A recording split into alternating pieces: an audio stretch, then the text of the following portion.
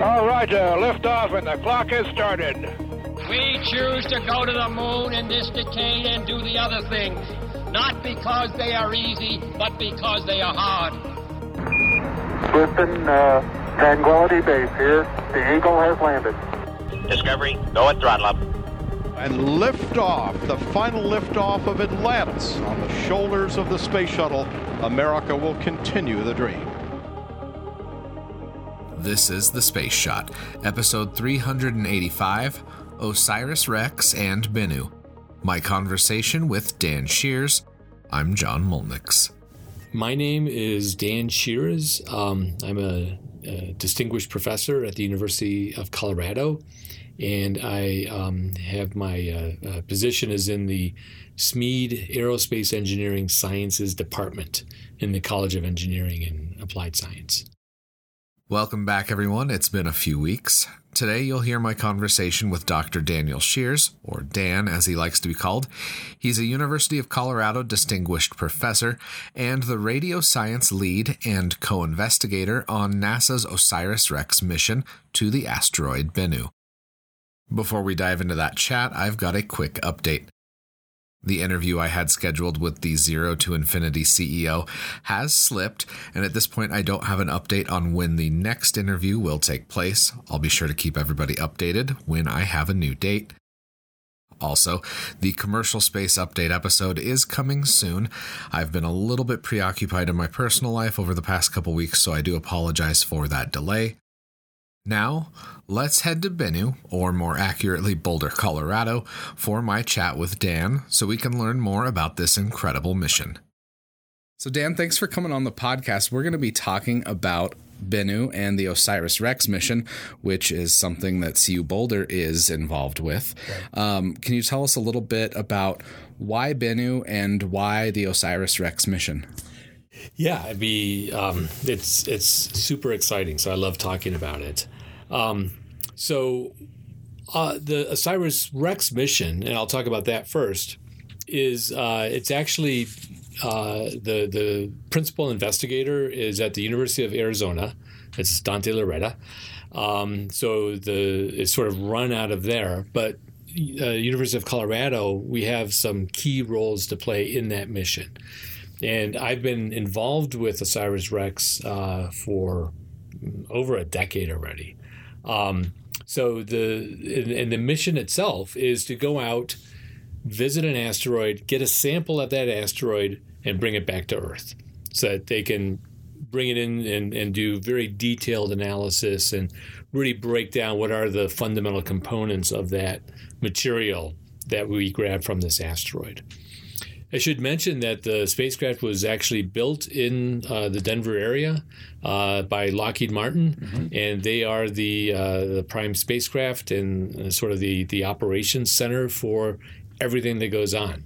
So actually, even though the science center is down in Tucson, Arizona, a lot of the operations and a lot of the activity is right up here in the Denver area. So it's only like a 45-minute drive for us to get down to the operations center, which is cool, and we like to do that once in a while. For sure.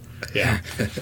So the OSIRIS-REx is a NASA mission, and it was chosen as part of the New Frontiers program, and these are sort of billion-dollar class missions. So it's a big mission. It's not as big as like a Cassini mission or James Webb Space Telescope, but it's bigger than other missions that are out there. And to go to an asteroid, collect a sample, and bring it back, that's a lot of work. There's a lot of activity. So we want to go to an interesting asteroid. There's a lot of asteroids out there, and I think they're all interesting, but some are more interesting than others. The asteroid that we're going to right now, it's classified as a B-type asteroid or a carbonaceous asteroid. What that really means is that it's a very primitive body. It's a very primitive asteroid. We think the material that it's made out of has been relatively unchanged since the dawn of the solar system. So a couple billion years. Yeah, potentially. More or less. Right. It's probably been through a couple of cycles of, forming a larger body than getting broken up. But we believe it's never been heated up enough to actually drive the water out of the minerals, and to sort of change its state, so to speak. So that's why we go to Bennu, because Bennu turns out to be one of these very primitive asteroids. It's also turns out to be an asteroid that's relatively easy to get to in terms of a spacecraft. Okay. Because the big problem with space is, you have to bring your own propellant with you. And especially for a sample return, you not only have to go to the asteroid, and then you have to stop at the asteroid, and then you hang out at the asteroid, then you have to come all the way back to Earth again. So that takes a lot of propellant. Bennu turns out to be one of the cheapest, quote-unquote, asteroids to get to that has this interesting composition. So that's really why we go to Bennu. So, I mean, that's one of the things that that NASA's interested in it, is because it's one of those asteroids that could potentially pose a threat to Earth. That's another aspect of Bennu. Just because it's easy to get to doesn't mean that it's necessarily going to hit the Earth at any time in the future. However, it turns out that Bennu is one of the most hazardous asteroids that we know. But let me qualify it. Okay. What do I mean by that? That means that at some point in the future, and I think this point in the future is like 100 years or so, there's a possibility that Bennu might hit the Earth. Now, the probability is actually quite small. Sure. But it's something that we need to keep our eye on. Sure. It's far enough in the future so that we don't need to worry about it right now. But one of the things that we'll do by going to Bennu, visiting it, being in orbit around it, is we'll be able to nail down its location, its orbit, so to speak, very precisely. We'll also be able to determine very precisely all the very small, what we call non-gravitational forces that act on it. Things like sunlight shining on the body. It's like off-gassing. Yeah, and off-gassing and all that can push this, push the body just a very, very small amount. But it could push Bennu so that it misses the Earth, or it could push Bennu so that it hits the Earth. and this is something that we want to understand. Sure. And one of the things we get out of this mission is also a better understanding of, is there a real risk for Bennu hitting us in the future or not? That's not why we're going to Bennu, but it's this big benefit that we get from getting the sample and analyzing this very primitive body. Is we also get to do a little, a planetary defense is the technical term for it. Sure. It's crazy how many things that went today. The day that we're doing the interview is the anniversary of the meteor that exploded over Russia. Right, the Chelyabinsk, yes. Yeah, and it's kind of this perfect time to have this conversation, I guess, for that one. Yes. So one of the things that your team here at CU is looking at specifically then is the radio science for the mission. How does that play into determining the composition of the asteroid? Yeah, so radio science is sort of this weird term. It actually applies to many, many different types of scientific investigations. For this mission, what that really means is well, if you think about it, every time the Earth communicates with the spacecraft and the spacecraft communicates with the Earth, we send radio waves back and forth. Sure. And it turns out because there's a speed, or we're traveling relative to each other, there's this thing called the Doppler shift. Mm-hmm. Which actually changes the frequency that the Earth beams up to the spacecraft gets it, beams it back down, and we can actually measure the relative speed between the Earth, or a tracking dish, and the asteroid. So that's the radio part. Okay. And what we do is we actually can use that measurement of the speed and the change in the measurement of the speed in order to actually measure the accelerations that are acting on the spacecraft. Okay. We have to do a lot of other modeling. There's a lot that goes into it, but this is the fundamental measurement that we make. If you can measure the acceleration that the spacecraft is feeling, when we're next to the asteroid, we get to measure, how the asteroid is attracting our spacecraft. And so really we're measuring the gravitational attraction of Bennu. Another way of thinking of it is we're weighing Bennu. Okay. And then by orbiting around it for a while, we can actually do more than just get the total mass. We can actually start to get insight into how lumpy that mass is distributed inside of the body. So if there's like caves or if there's voids, voids or concentrations of matter, or if everything is just uniformly distributed inside of it, by using this tracking data from the Deep Space Network, and using this measurement of the Doppler shift, same thing that the cops use, on your car as you speed by, essentially. Not me. I wouldn't know anything about that. Yes. So we're measuring the mass distribution of this asteroid. So when we're in orbit around Bennu now, one of the things that I found interesting about this when I was reading about the mission is how slow the spacecraft is moving relative to Bennu. Can you talk a little bit about how that would play into the radio science investigations? Yeah, it does. And in fact, that's just this very fascinating aspect of the mission. So right now we're in a... I can pull out my calculator and I'll do this little calculation. Perfect. I want to get it right.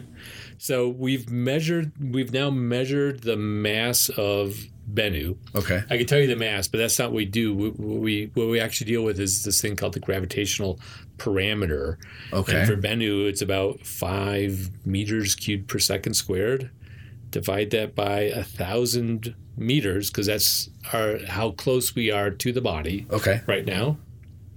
Square root, and we are traveling at about 7 centimeters per second right now in orbit around the body. That's really slow. That is, yeah. If you think about it, you would have a hard time walking that slowly. That's like super slow motion. Just measure out 7 centimeters. What would that be? It'd be like half a foot, less than half give or a foot. take. Like 4 inches or something like that. Try to walk at 4 inches per second, 5 inches per second. In fact, this would be a great activity for little kids, for students. Yeah. That's how slow we're orbiting around this body. Wow. But the body is so small that even though we're going that slow, we can still go all the way around the body in like a day or so. Wow. So we're orbiting around this body. The body itself is only like 500 meters across. So here in the Front Range, if you threw Bennu back up in the mountains, it would just be this little hill. Yeah, this little bump. Or like like an anthill. You just climb up to the top of it and say, oh, okay, there's bigger mountains over there. However, but even something that's small, you can go into orbit around it. You can be captured into orbit, and you can actually measure the gravitational attraction that this guy has on you. But everything is just scaled down.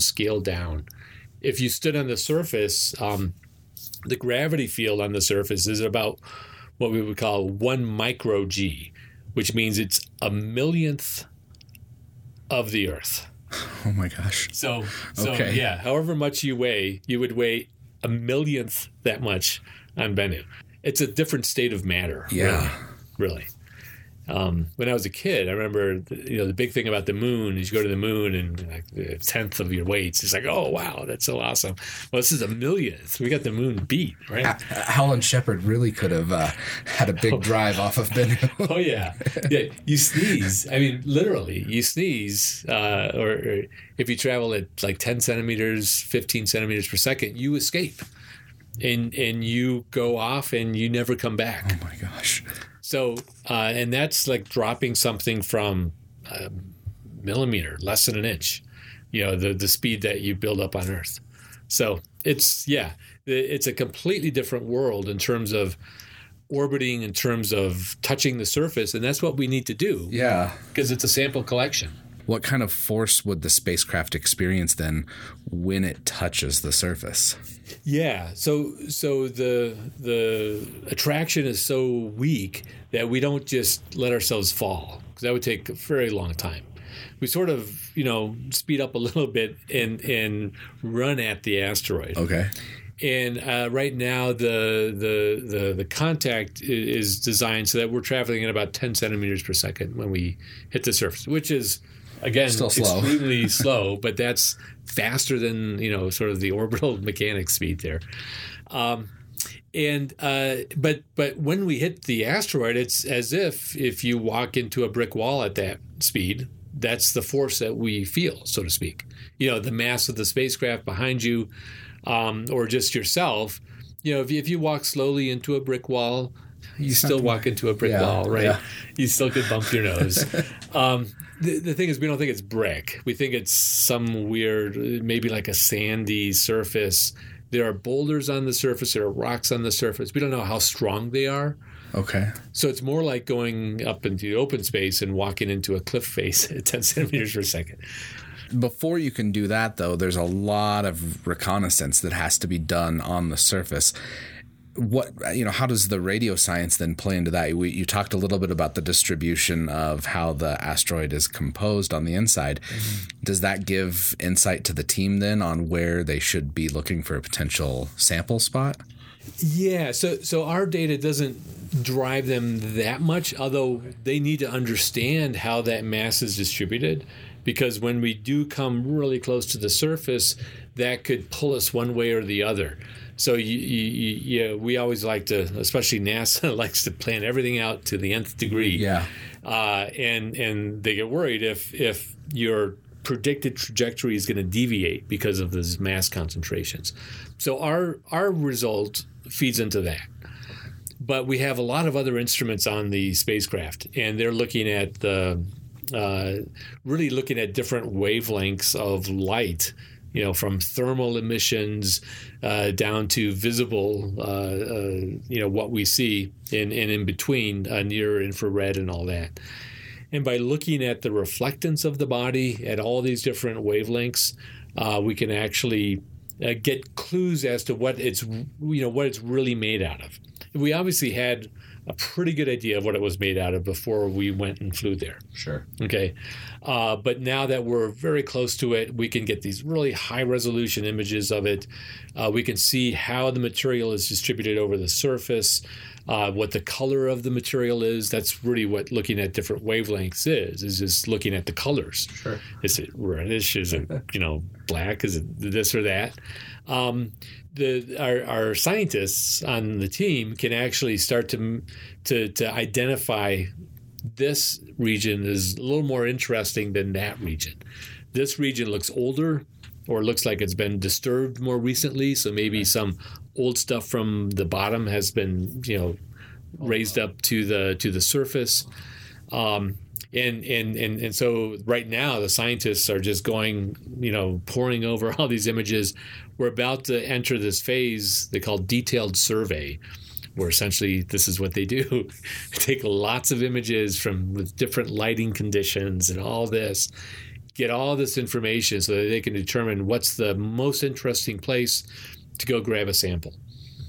Now, part of that is also what's the safest place to go grab a sample. And there's this tension. So if you're a scientist on this mission, you say, you can, I don't care what the dangers are. Let's go there because that's the coolest bit. If you're like the navigators or the engineers, the spacecraft engineers, you're like, no thanks. No. There's a nice little sandy beach over there. Let's go there, even though you're not interested in it. So there's this natural tension. And then the PI, Dante Loretta, is sort of managing that. And then ultimately ultimately NASA gets to call the shots. Sure. But he really has the authority, and if he does a good job balancing the safety versus the science, NASA will say, job well done. Yeah, do it. Fingers crossed for that. Yes. There's obviously, for research institutions and for schools like CU, there's got to be some student involvement in a mission like this. Can you talk a little bit about that? Yeah. So the CU radio science team there's basically 4 of us here. Okay. It's myself and another professor, Jay McMahon, and I'm like the radio science lead. He's the deputy lead, but we work very closely together on all of the activities that we need to do. And we have 2 graduate students, PhD students, who are helping us out on this work as well. It's Andrew French, and then another student is Dan Brack. Okay. And they're doing, at some level, some of the more grunt work of let's run the code and process the data. And then Jay and I are a little more oversight, or pulling together all the information, doing scientific analysis with that, presenting it at conferences. Hopefully, get the students to present stuff as well. Yeah. And all that. So that's the CU radio science team. We also have members of the radio science team that are at JPL. Okay. And so they're, not in the educational institution. This is their job. And they're actually working on a slightly different aspect of the mission, where they're actually measuring how strongly the sunlight is pushing the asteroid. And they're much more interested in this whole planetary defense thing, which is, where is the asteroid actually going to be in, 60, 80 years whenever it comes close to the Earth? Is it going to miss us or not? Well, that seems like there's probably some other applications for that then too, with like solar sails, with anything pushing on a body like that. So that seems like a pretty cool part of the mission too. Yeah. We have to develop and improve our methods of calculating all these tiny little forces acting on things. Yeah. And actually, even though they're tiny little forces, these tiny little forces, really just from sunlight shining on objects, turn out that they have this huge influence on how the whole solar system, and especially on how the small bodies in the solar system move around and sort of evolve over millions and billions of years. So actually, by characterizing and measuring these things very precisely for Bennu, we'll be able to take those scientific results and apply it to all these other bodies. Wow. So that's another benefit of doing it. And I'm glad you were talking a little bit about the students too, because that's one of the things that you're laying the groundwork for future missions with the science that's returning, but it's also helping lay the groundwork for the people that are going to be involved 20, 30 years from now in your role. Yeah, that's very true. And in fact, it's a point of pride with our department is we have I guess maybe like 20-ish or so of our alumni involved with the sort of the flight operations of OSIRIS-REx, working at Lockheed, working at Goddard, working at JPL, working at all these other institutions. So yes, right now we're training students that they'll be able to do this in the future.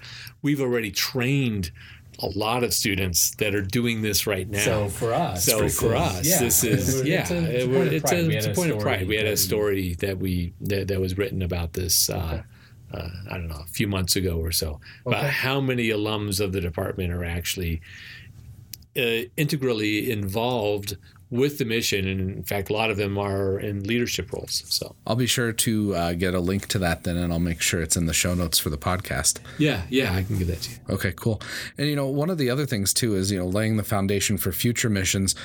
What will we be able to take from this mission to Bennu and apply to other missions, whether it's in the outer solar system or to other asteroids? What are some of the practical lessons that can be learned? Yeah, that's a great question. And you can split that up into a couple different areas, actually. Okay. First, scientifically, once you go to a body like this, and we have a large team of people spending a lot of time cracking the nut of how do you actually navigate a spacecraft here? How do you come down to the surface? How do you do all this work? Once this mission is over, we'll have this understanding of all of these operational approaches, and we might be able to identify parts of it that could be really pushed off to more of a robotic spacecraft that can operate on its own. Okay. So we could potentially, based on what we learn from our experience here, start designing cheaper, smaller satellites that we could send out. They could do a lot of this grunt work themselves, and then email back our the interesting information that they find. Sure. The first time you do this is incredibly hard. You need this huge team, and maybe you will always need a huge team to make this work.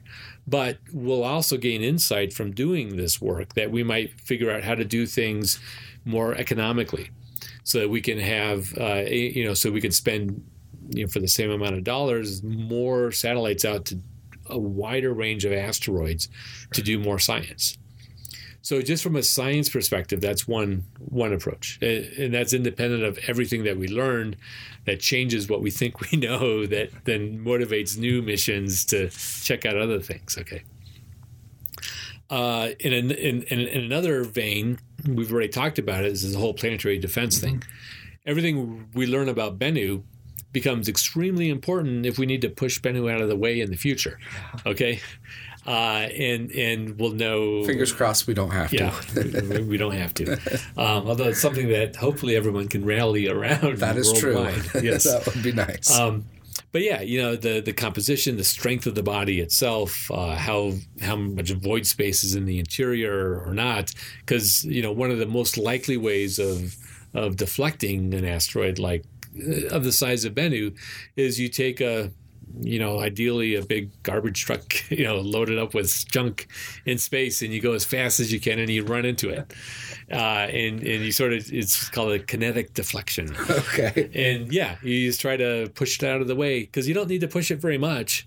If it's going to hit us maybe in, 100 years, a millimeter per second now is a lot. Yeah, exactly. So that's the second way. The third way, this is a little more far, in the future probably, but in some levels, this is the first or one.